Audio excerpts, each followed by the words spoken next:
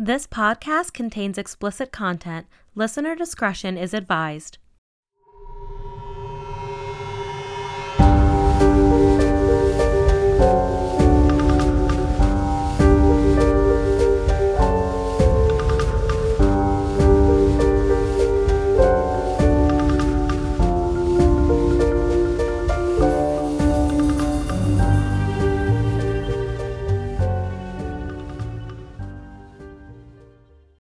You know what's really frustrating?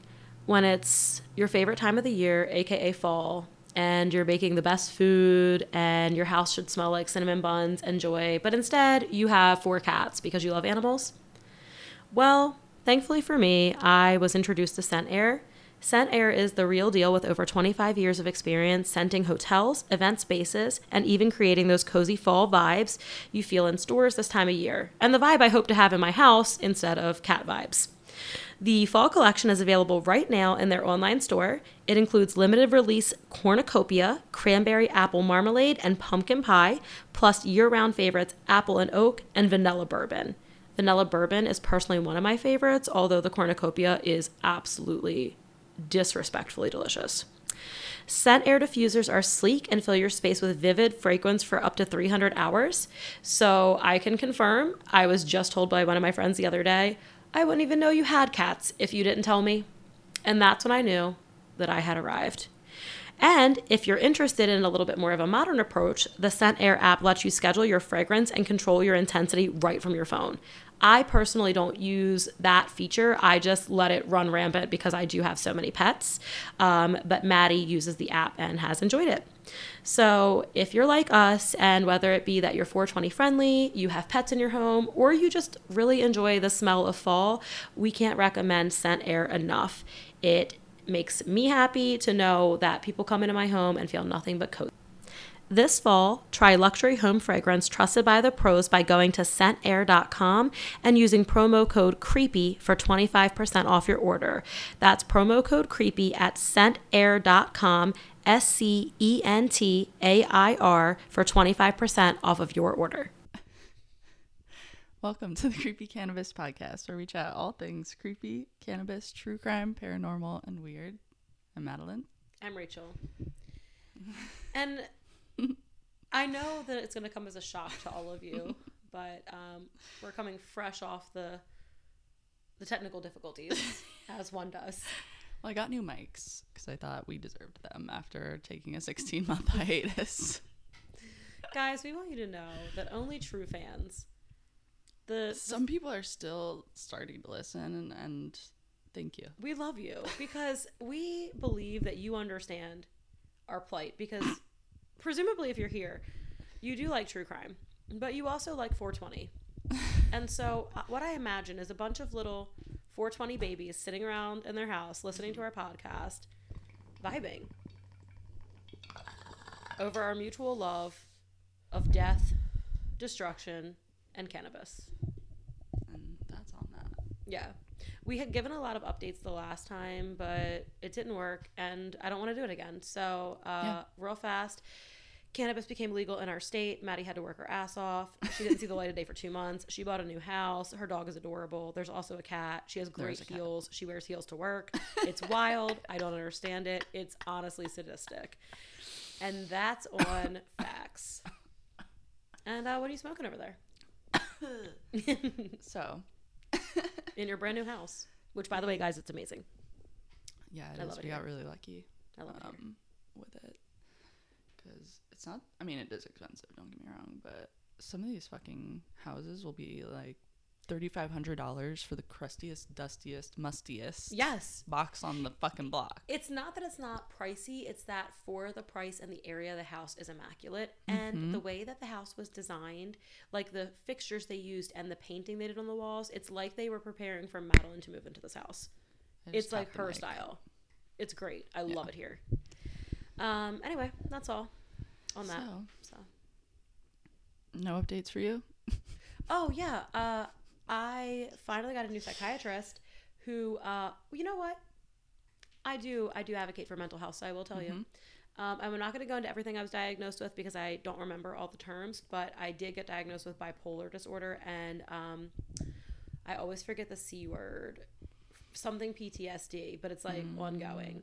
And they started me on a new medication because I've been very open that I did not do well on the Zoloft. I had some really bad, like, Not great. Yeah, suicidal issues with that. So I'm on Abilify, and I take trazodone to help me sleep. And then there's a third medication, and I can never remember the name. I want to say it's like hydroxyzin that I take for like acute anxiety. Okay. And it's been helping quite a bit. I've only been on it for a couple weeks, so, but that's your sign that if you're struggling mentally, it is okay to get help and carrying on. Did you know that you can do ketamine for anxiety? No. I do like smoke, but I do feel like I'm not smoking today because I feel like I've reached the point where I need a little bit of a tolerance break because I'm not seeing like the medicinal effects that I was before. But I think that's just due to my lax consumption. Like I'm not really using it medicinally. I'm using it more like recreationally. Yeah. Like, I mean, look, they legalize in our state. Okay, let me have a good time. Ooh, yeah. It's been a wild ride. But since whenever I start new medication, I usually slow down on it quite a bit just because I want to understand best, you know, what's helping me how they interact with each other. That is Yeah. really important. Yeah, but everything I'm doing is under the guidance of my psychiatrist and my therapist, so they're aware of how much I smoke. And that's the other thing. If you are seeking help, whether that be therapy or medicine, just be very, very honest. If you live in a state where it's where you legal, can. Yeah. Don't be honest if you live in like Arkansas. Yeah. Be honest with how it affects you, and be honest that you're including it with your medication regimen if you can safely be honest about that.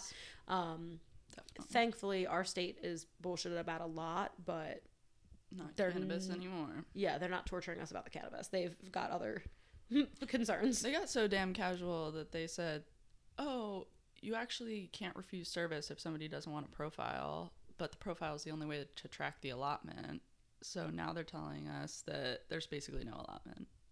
Well, a bunch of people, you guys know this, but I grew up in church, and so I follow a lot of church people on Facebook, and a lot of them were posting how they got something in the mail that was literally from the government that said, cannabis is legal in your state, here's your local dispensaries, and it had like a list of dispensaries on it. And from the government? From the not the feds. No, it said from your local government. Yeah. And I guess it was just like probably the MCA. I don't know. Outreach. Yeah, so that's great, because here I am thinking, well, like, basically limited all of our advertising options. Oh, to don't nothing. worry. They took care of it. In fact, we went to the state fair and got a cease and desist. After the first 2 weekends, we got a cease and desist letter. Why? Because you can't advertise anywhere where you can't prove that the audience is 85% 21 plus, and it's the state fair. Oh, because it's the fair, so there's children there, and it probably isn't the right ratio. But you know what you should do? A lot of people enjoyed it while we were there, though. You guys should go definitely to a lot do of the dirty reptile looks. circuit. You should get tables in, because Repticon is really popular. Yeah. And not to be rude, I'm so sorry for profiling you guys, but it's soups popular with the 30-something nerdy white men, and I find them to be my target audience for many things. Yeah, there are a lot of those in the dispensary for sure. So we're doing a snake show. We're doing one in the state of Virginia in the end of the month. We have a bunch of babies we have to take and sell, and then I'm doing like some outreach with some kids there.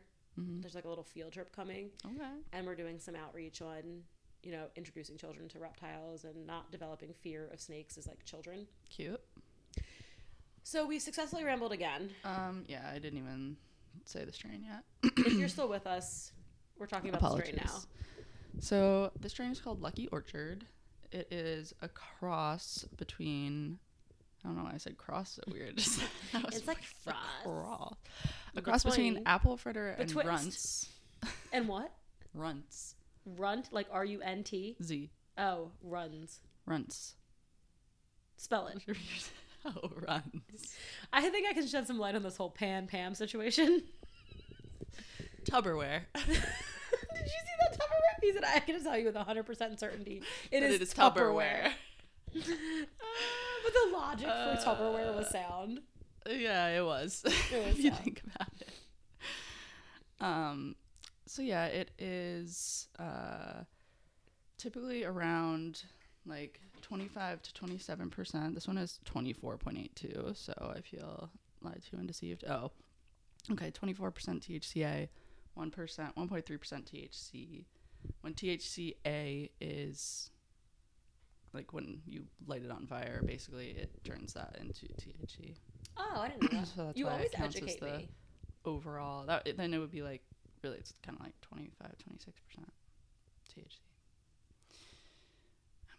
I want to give it a whiff. Let me smell her. Um, You guys can listen to the ASMR of me opening this bag to take a whiff. but it delivers a very calming lift that spreads throughout your body, leaving you deeply relaxed and couch locked, which is great for back pain. It smells good. It really helps to relax the muscles and put you at ease with the world around you, which is kind of why I picked it, because my freaking back hurts.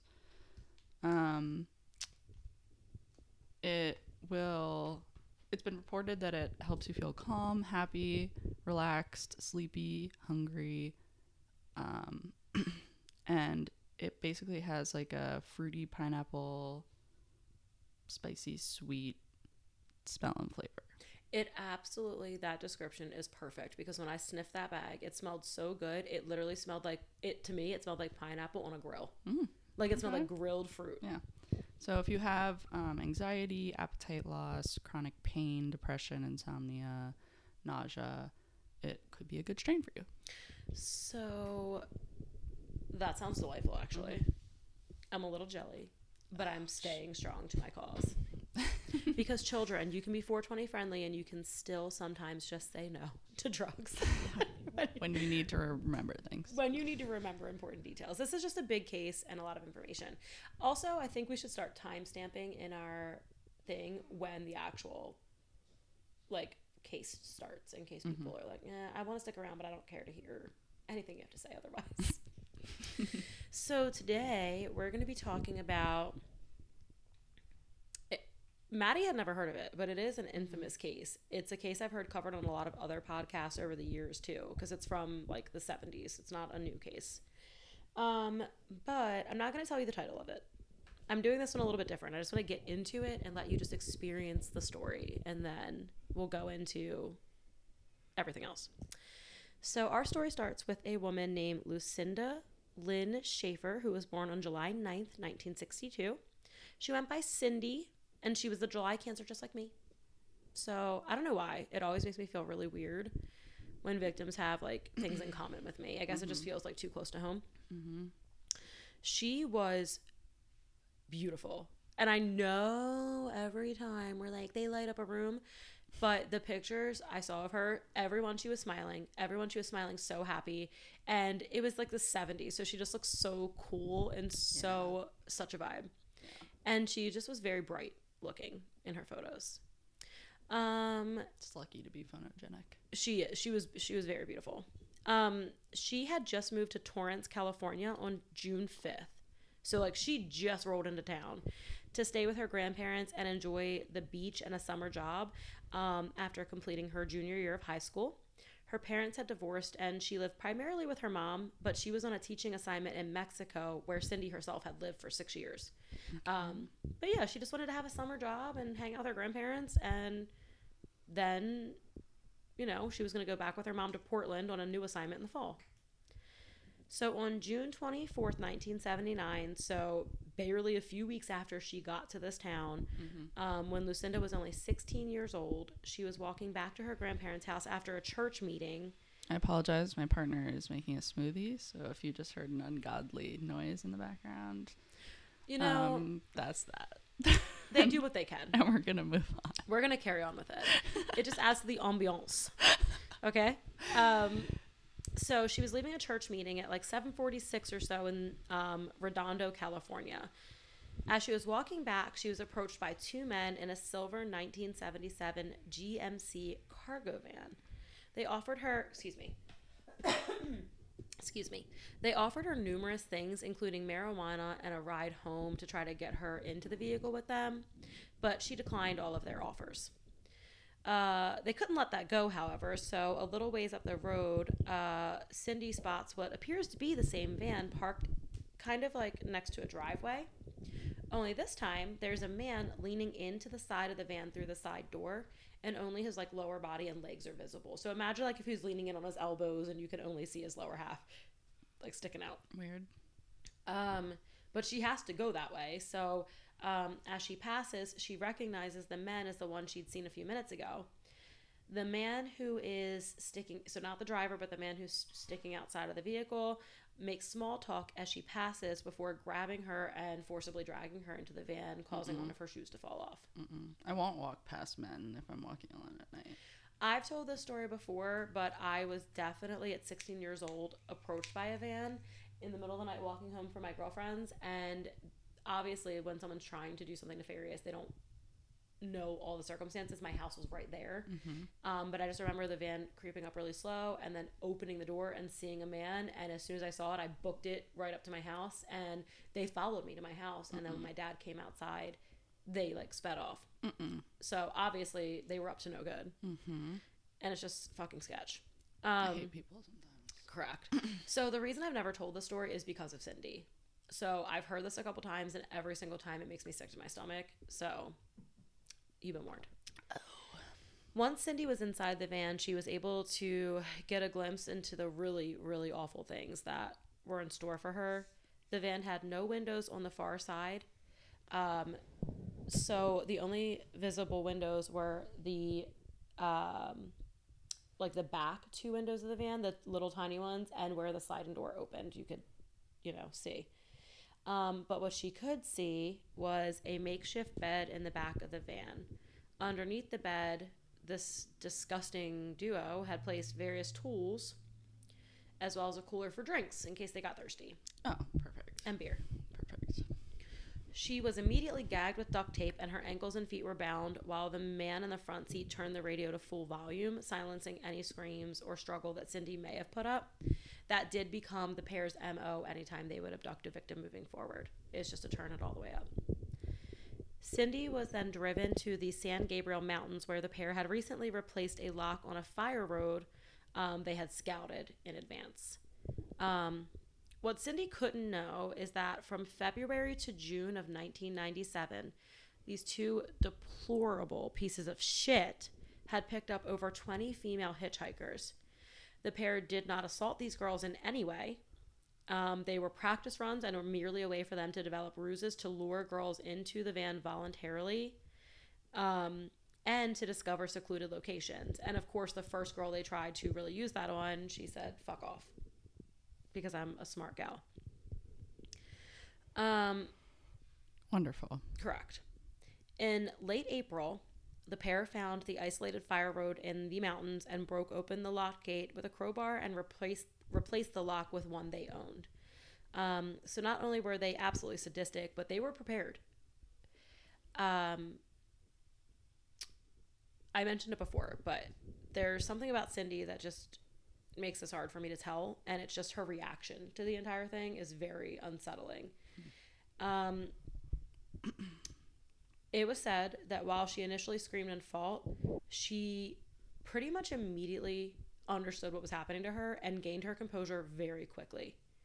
And this is by the account of the killers. And they said that Cindy, quote, displayed a magnificent state of self-control and composed acceptance of the conditions of which she had no control. She shed no tears. Okay, first of all, they did not say that. They did. One of them. They said she shed no tears, offered no resistance, and expressed no great concern for her safety. I guess she knew what was coming. Ew. And the reason this bothers me so bad is as a child of trauma, and so many of us are. That's the thing. So many people have trauma. I've had new trauma as an adult. But there is a state that happens when you have severe trauma where you think your life is in danger. So people who are victims of violent assault, sexual assault, things like that. And I've actually had this phenomenon happen to me where it's so bad that your brain is like, there is no way out. This is your only option. And you experience a state of extreme calm where it's like the last thing your brain can do for you is to protect you mentally before you die. Yeah. We talk about that a lot in therapy because that thing can happen to you even if something physically traumatic doesn't really happen. Because when you're a child and you don't understand emotions, even if you have like a neglectful mom or like a narcissistic parent, you can still experience that phenomenon. So I think that's why that one always really bothers me, because I've felt that personally. And I think a lot of people have, even if it's like a little thing, like you're on vacation doing like an excursion, you slip and fall or something. Like there's just times when we've all had like in the car and you almost hit something. Well, there's like a moment where it goes from that racing feeling to acceptance. Yeah. So once they reached the location on the fire road, the man who had pulled Cindy into the car and who was back there with her advised the second man to take a walk for about an hour. So at this time, he did unfortunately rape Cindy. And then when the second man returned, he also violated Cindy while the first man then went for a walk. So they switched off. When that first guy came back, so the first guy was the one who had drug her into the car, he assaulted Cindy for a second time. And during this time, she only asked him one thing. She asked if they were going to kill her, to which he said no. And then she said her only request was just a moment to pray before they killed her. If that was their intention. And at this point, I believe she knew she knew. There's like, these guys are doing horrible things to you in the middle of nowhere. She knows she's going to die. And all this girl wanted to do was just get right with God before she died. And no matter what your belief, like, you can empathize with a person just wanting to make it right before they go.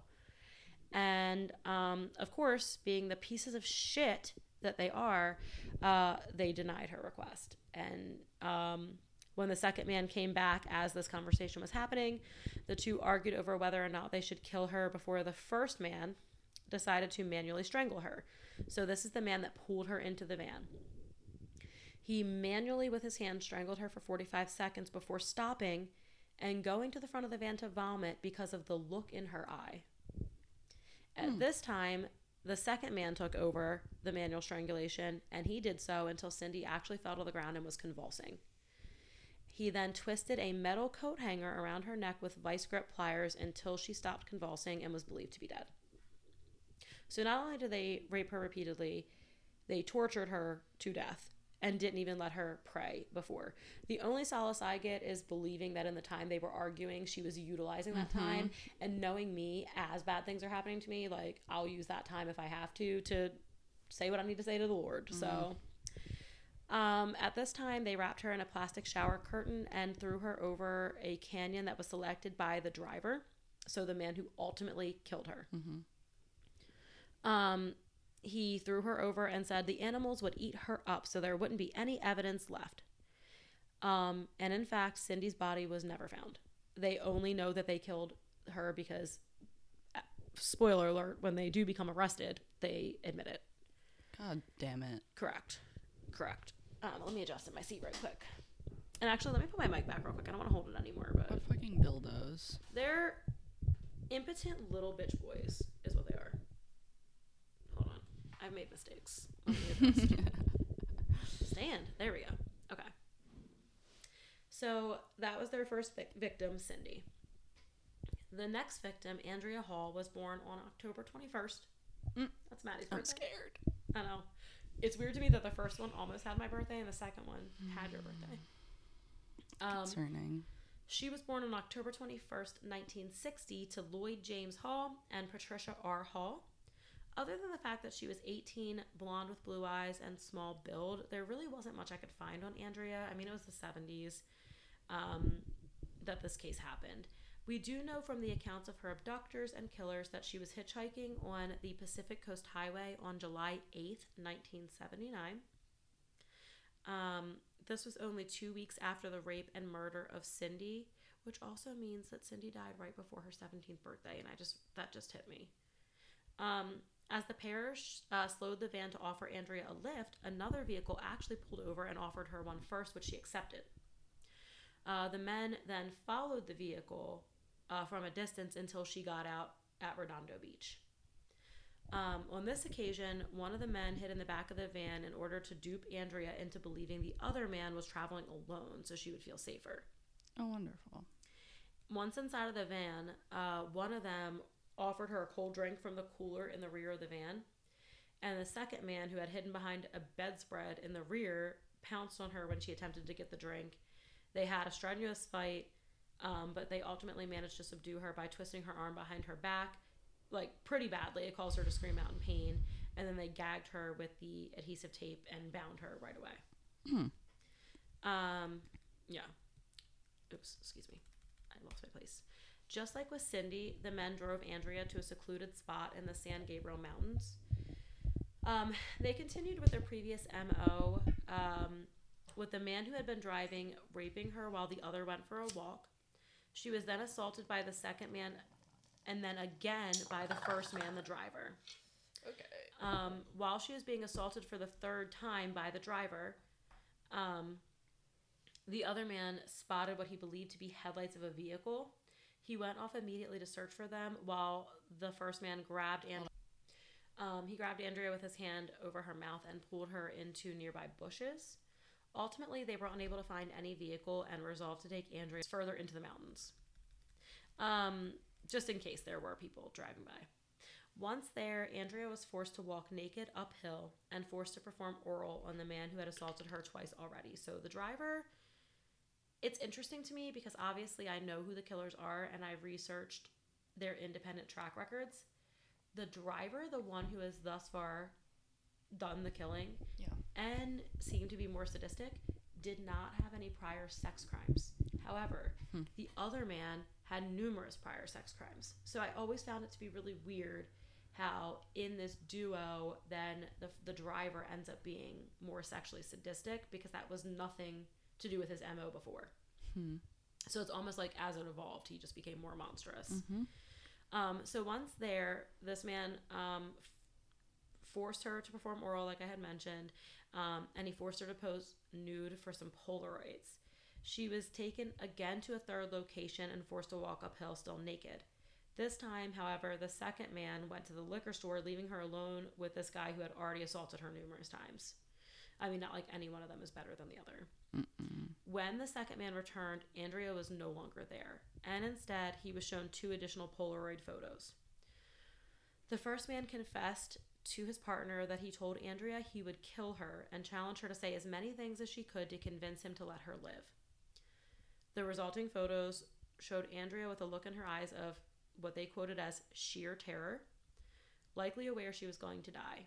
So basically, he put her in the worst fear of her life, and then as she was begging for her life, took the photos. After he was done fucking with her, he drove an ice pick through her ear and into her brain. Then, obviously, she's like down on the ground. He turned her body over so that he could do the same thing to the other ear, only this time he kicked it into her ear until it broke off.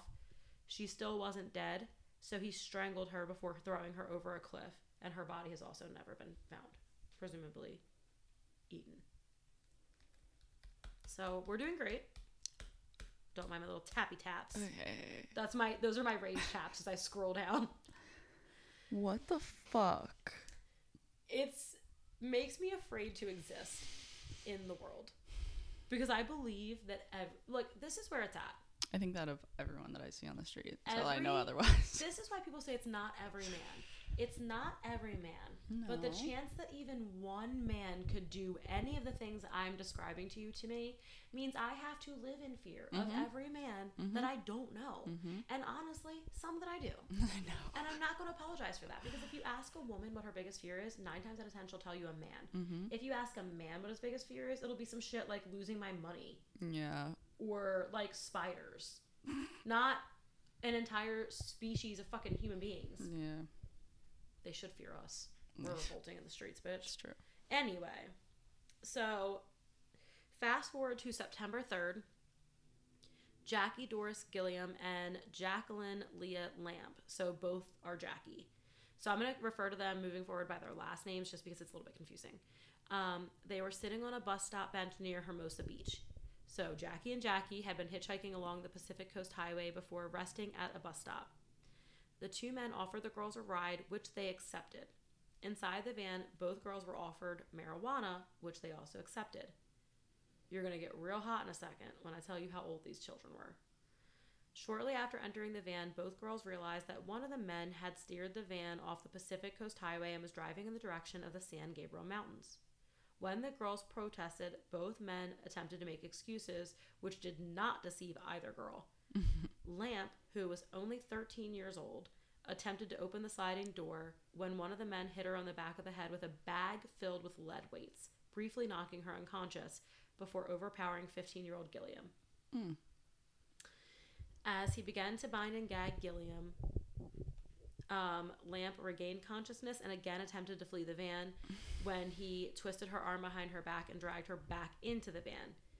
As the struggle ensued, so when I'm telling you the story, the driver is always the same person, and the man in the back is always the same person. The driver is the one who's thus far killed the women. So it's the same situation. But as the struggle ensued, the driver was like, this is in front of witnesses and these girls are putting up a fucking fight. Like, these girls, they were stopped, right? They were trying to drag them in. These girls were fighting. They were like, absolutely the fuck not. This girl got knocked out at 13 years old. Picture a 13-year-old with a bag of lead weights, got back up and said, fuck you, I'm out. I'm not doing fucking this. done. So I'm sorry, I said it was stopped, but it wasn't. They were trying to drive. He then stopped the van, punched Gilliam in the face, which is the older girl. So Gilliam's a 15-year-old, and assisted the other man in finishing binding and gagging both of them. Gilliam and Lamp were driven to the San Gabriel Mountains, where they were held captive for almost 2 days, being bound and gagged between repeated incidents of sexual and physical abuse. I say this because, according to the men, they did sexually abuse the older girl, Gilliam, but they did not rape the younger girl. Not that that brings me much solace, but they, for whatever reason, did not. Both men slept in the van alongside their hostages, with each alternatively acting as a lookout. On one occasion, the killer walked, I lost my place. The killer walked Lamp into a nearby hill and forced her to pose for pornographic pictures before returning her to the van. He also asked the other man to take several Polaroid pictures of himself and Gilliam, both nude and clothed. In the first of 3 instances in which the murderer raped Gilliam, he also created a tape recording of himself raping her, forcing her to pretend she was his cousin, and informing her to feel free to express her pain. He is also known to have tortured her by stabbing her breast with an ice pick and using vice grip pliers to tear off part of one of her nipples. At 15 years old. At 15 years old. No, not the nipple. My thing is, and I always say this, but obviously these girls did fight, like they did. But if I know I'm going to die, you're going to kill me right here in this van. You are not going to fucking torture me. You're not going to do it. But there's 2 men, so realistically, what could I do?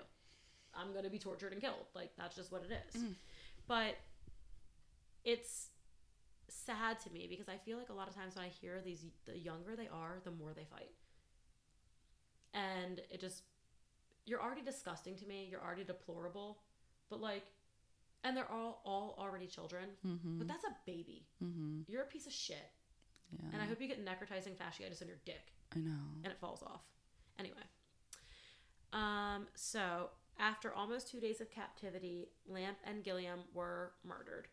At the first man's subsequent trial, at the driver's trial, the second man claimed that he had suggested that she be killed quickly because, unlike the younger girl, she had been largely cooperative throughout the period of her captivity. But apparently the driver replied, no, they only die once anyway.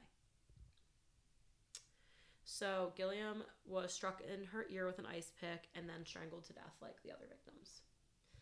After she was murdered, the first man then forced Lamp out of the van. I'm going to give an extra trigger warning. Upon exiting the sliding door, he shouted to her, "You wanted to stay a virgin, now you can die a virgin." So, thank you, I guess, for your sacrifice, sir. And this is before the second man, who has typically, so all he's done thus far is strangled somebody for 45 seconds, not excusing his behavior, but he hasn't actually killed anyone yet. So he hit her in the head with a sledgehammer. Then the driver strangled her until he believed she had died, but then she opened her eyes, and the second man bludgeoned her repeatedly as the first man continued to strangle her to death. So this girl at 13 years old until the bitter end was being hit in the head with a sledgehammer and strangled and was still refusing to die. Their bodies were then thrown over an embankment like the others. We're almost done. We're getting to it. The pair abducted their final victim, 16-year-old Shirley Lynette Ledford, on October 31st, 1979. Not Halloween. Hers is the worst. Oh, Hers is the no. worst. She was abducted as she stood outside a gas station hitchhiking from a Halloween party in the Sunland, Tujunga suburb of Los Angeles. Sorry if I said that wrong. It's Tujunga. Tujunga. I feel like that's I'm right. not going to try because if I'm also wrong, Then then we'll both be embarrassed. Yeah, we can't both be dumb. Investigators believe Ledford accepted a ride home from the pair because she recognized Lawrence Bittaker, as he is known to have frequented the restaurant in which Shirley had a part-time job as a waitress. Once Shirley accepted, so Lawrence Bittaker is the driver. That's who's been driving. Lawrence Bittaker also is the one whose case files previously did not include sexual assault. Right. She was then offered marijuana by the second man, who we know to be Roy Norris, which she refused. She refused the marijuana. Bittaker drove the van to a secluded street where Norris drew a knife, then bound and gagged Shirley with construction tape. Bittaker then traded places with Norris, who drove in an aimless manner for an excess of an hour, as Bittaker remained with Shirley in the back of the van. So this is the first time that Bittaker has said, no, you drive. I want to be with the victim. This is also a victim that Bittaker knew because of the restaurant. After removing the construction tape from her mouth and legs, Bittaker tormented Shirley. He slapped her, he mocked her, he beat her with his fist and repeatedly shouted to her, say something. Then as she would begin to scream, he would shout at her to scream louder. As she continued screaming, he began asking her as he would hit her, what's the matter? Don't you like to scream? I wish this was a lie. As Shirley began to cry, she pleaded with Bittaker, repeatedly saying, no, don't touch me. In response, he again ordered her to scream as loud as she wished, then began alternately striking her with a hammer, beating her breast with his fist, and torturing her with pliers, both between and throughout instances when he raped and sodomized her. Repeatedly, she can be heard, because he recorded it, pleading for the abuse to cease and making statements such as, oh no, no, as sounds of Bittaker alternately extracting either the sledgehammer or the pliers from the toolbox can be heard on a tape recorder he had switched on after entering the rear of the van. Norris later described hearing screams, constant screams, emanating from the rear of the van as he drove.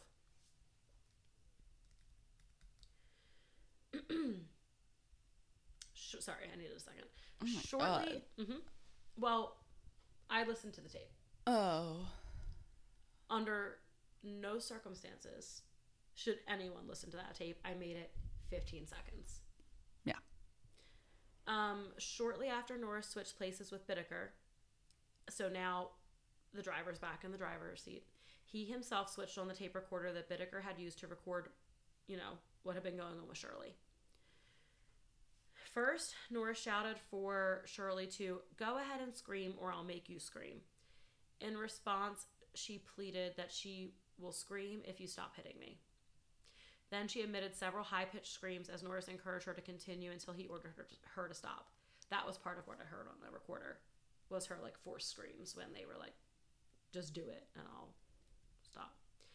He then reached for the sledgehammer as Shirley, seeing him do this, screamed, oh no. I can't do it like she did it because it was blood-curdling. So I'm just going to say, oh no. He then struck her once on her left elbow. In response, she informed him that he had broken her elbow before pleading, please don't hit me again. In response, he again raised the sledgehammer as Shirley repeatedly screamed, no. He then proceeded to strike her over 25 consecutive times on the same elbow with a sledgehammer before asking her, what are you sniveling about? As she continuously screamed and cried because her shit has been broken with a hammer. After approximately 2 hours of captivity, Norris killed Shirley. So this is his first victim in which he's killed them. He strangled her with a wire coat hanger, just like they had ultimately done with Cindy, which he tightened with pliers. She didn't react much to the act of strangulation, although she did die with her eyes open. At this point, I can only imagine that she was so sick of being tortured that death was a blessing. Bittaker then decided to discard her body on a random lawn in order to view the reaction from the press. Yes, the pair drove to a randomly selected house so that they could traumatize more people who live there and possibly their children. And Norris threw her body in a bed of ivy in the front yard of a person's house. So Shirley's body was found by a jogger, so thankfully not by whatever children or family was just living in their house that would never be able to look at their yard again. An autopsy revealed that in addition to having been sexually violated, she had died of strangulation after receiving extensive blunt force trauma to the face, head, breast, and left elbow, with her elbow sustaining multiple fractures. Her genitalia and rectum had been torn, caused in part by Bittaker having inserted pliers inside her body. In addition, her left hand had a puncture wound, and a finger on her right hand had been slashed. Bittaker would later claim that the tape recording the pair had created of Shirley's clear abuse and torture offered nothing other than the evidence of a threesome, adding that, toward the very end, Ledford was screaming for him and Norris to kill her. Which she was, because she couldn't handle being tortured anymore, and death was better. In November of 1979, Norris, so the man who had killed Shirley but who had otherwise not killed anyone, became reacquainted with a friend named Joseph Jackson. He's an individual who he was incarcerated with in the California men's colony, where he had also met and hatched his plans with Bittaker. So both men had separate lives where you can look into their other crimes. They have a lot of other crimes, but for the most part, Bittaker's crimes were like robbery, theft. Norris's crimes were all like sexual assault, beating women, yet he was not the perpetrator of the majority of the actual killing. I think there's a spider on my ceiling. Where? That's little.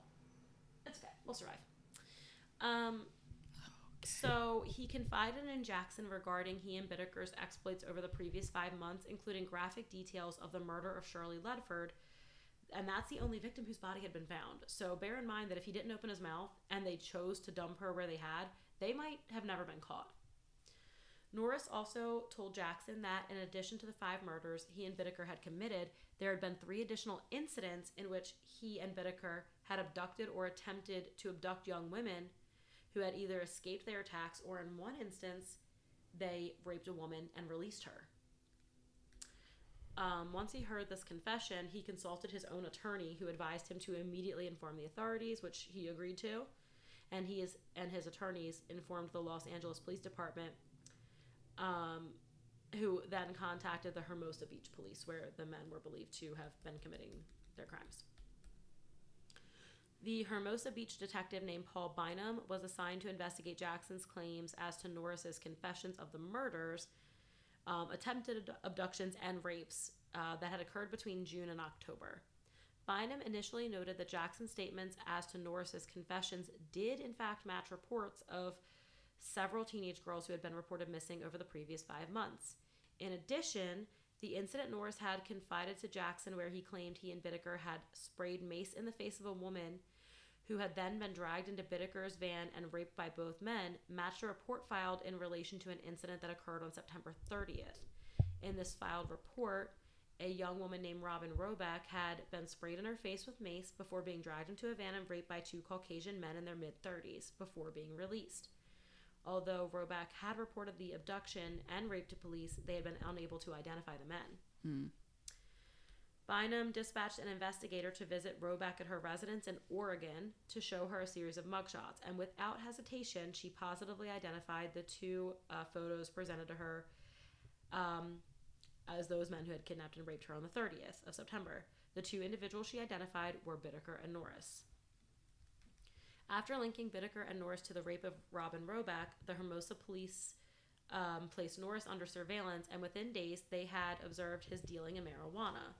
On November 20th, 1979, he was marijuana. This is the one time somebody getting arrested for marijuana was ideal. So he gets arrested by the Hermosa Beach Police Department for a parole violation because both men are still on parole. Of course. Correct. The same day at the Burbank Motel where he resided, Bittaker was arrested for the rape of Robin Roback. Although Robin had identified the mugshots of Bittaker and Norris, she was unable to positively identify her assailants in the lineup. I have my own theories as to why, but I feel like actually looking at people who like tortured you, because I mean, she was let to live, but she was still raped. I might be compelled to just be like, like, I don't want to face that. And that's what's so fucked up about our justice system. How victims have to, I've said it so many times, they have to sit at trial and stare in the face of a person who, stabbed their fucking breast and try, like, whatever. So. It's nasty. So, anyway, the police observed Norris dealing in marijuana, and Bittaker had been in possession of drugs at the time of his arrest, so both were held on charges of parole violation. So they were like, fuck you both, we got you anyway. A search of Bittaker's apartment revealed several Polaroid photographs which were determined as depicting Hall and Gilliam. Andrea Hall was the second victim, and then Gilliam was the third. That was Jackie. She was the older Jackie. Both of whom had been reported as missing earlier the same year. Inside Bittaker's van, investigators discovered a sledgehammer, a plastic bag filled with lead weights, a book detailing how to locate police radio frequencies, a jar of Vaseline, 2 necklaces that were later confirmed as belonging to the victims, and a tape recording of a young woman in obvious distress screaming and repeatedly pleading for mercy while being tortured and sexually abused. The mother of Shirley Ledford, named by Jackson as being one of the girls whom Norris had confessed he had killed. So basically, Jackson named Shirley Ledford when he told the police and the lawyer because he had given them that name. So the mother identified the voice on tape as being that of her only daughter, and the voices of the 2 men were confirmed to be Roy Norris and Lawrence Bittaker. So not only was her daughter tortured, but then she was forced to listen to that tape of her daughter being tortured so she could identify her through, which I don't even know how she could do because she didn't sound like a human being. It was blood-curdling screaming. Also found in his motel were 7 bottles of various acidic materials. Investigators later discovered that he planned to use them on their next victim. Wonderful. Inside the apartment, police discovered a bracelet he had taken from Shirley Ledford's body as a souvenir. Also found at the homes of both Bittaker and Norris were Polaroid pictures of almost 500 teenage girls and young women, most of which had apparently been taken at Redondo Beach and Hermosa Beach, with others taken by Bittaker at a Burbank high school. Most of the pictures had been taken without the girls' knowledge or consent. Fantastic. You guys, we're almost at the end. We just want to find out what happened to these scumbags and carry on with their lives. I hate when I push down one too far and then I gotta go. Okay.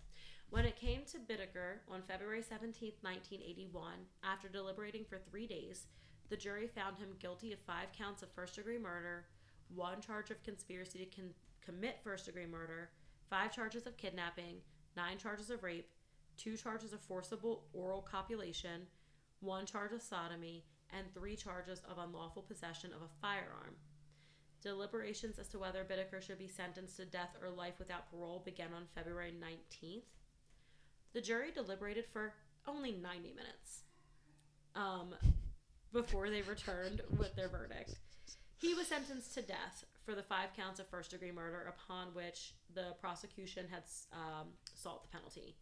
He showed no emotion as the verdict was delivered, although he did stare at the jurors. Superior Court Judge Thomas Fredericks then ordered him to appear in court on March 24th for his formal sentencing. Wonderful. Don't worry, guys. We're only doing very basic stuff about the trial. We're not digging into that today. On March 24th, in accordance with the jury verdict, Bittaker was formally sentenced to death. In the event that the sentence imposed was ever reverted to life imprisonment due to state changes, Judge Thomas Fredericks imposed an alternative sentence of 199 years, 4 months imprisonment to take immediate effect. He was like, you might not die in here, or you might not die from that, but you're dying here. Going home. Yeah. Bittaker successfully received more than 1 stay of execution before he died while incarcerated on death row at San Quentin State Prison on December 13th, 2019, at the age of 79. Unfortunately, he died of natural causes. But it gives me some solace knowing he was not a free man and there were, in fact, no women to assault. On March 18th of 1980, Norris pleaded guilty to 4 counts of first-degree murder, 1 count of second-degree murder in relation to Andrea Hall, 2 counts of rape, and 1 count of robbery. Formal sentencing was postponed until May 7th. In return for Roy Norris agreeing to plead guilty and testify against Bittaker, prosecutors had agreed to seek neither the death penalty nor life without parole at the upcoming hearing. So their deal was, you roll over on him, we won't sentence you to death, and we won't take parole off the table. Which is stupid to me because his rap sheet prior to this was way longer than Bittaker's, and he had done way more hateful things. He had actually bludgeoned a woman nearly to death outside of like a university and had sexually assaulted someone else. Jesus Christ. And had done other crimes. Prior to his sentencing, Norris was reviewed by a probation officer who testified at his sentencing that Norris had again accused Bittaker of the actual torture of their victims, and that for Norris himself, the feeling of power and dominance he had over the victims was the main overriding factor, as opposed to having sexual intercourse with them. Like, you raped every one of them, so shut the fuck up. The probation... That's how I feel. I need that. The probation officer added that Norris never exhibited any remorse or compassion about his brutal acts toward the victims. The defendant appears compulsive in his need to inflict pain and torture upon women.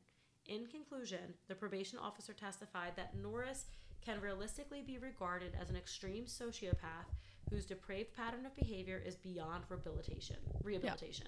Yeah, I would agree. Correct. So he was sentenced to 45 years to life imprisonment with eligibility to parole from 2010. However, he was not paroled, at least by that time, and he also died of natural causes in the California Medical Facility on February 24, 2020, at the age of 72, having been transferred to this facility 1 week prior to his death for health complications. Perfect. So the takeaway is the 70s was a wild time. I know none of us are hitchhiking anymore, but please don't fucking do it. It's not worth it. It is certainly not to say none of these women are at fault, even women who accepted rides. It does not matter if you accept a ride. It doesn't matter if you accept a date. It doesn't matter if you're making out with a man and then halfway through change your mind. It doesn't matter if you're 13. It doesn't matter if you're 70 fucking 2. No is no. Nothing is your fault if somebody does it to you. Against your will. And we love you so much, and we're sorry we traumatized you with this episode. Yeah, it was really traumatizing. I'm sorry. It's okay. But it is part of our great nation's history, so here we are. Perhaps the next one won't be so egregious. Bye. Bye.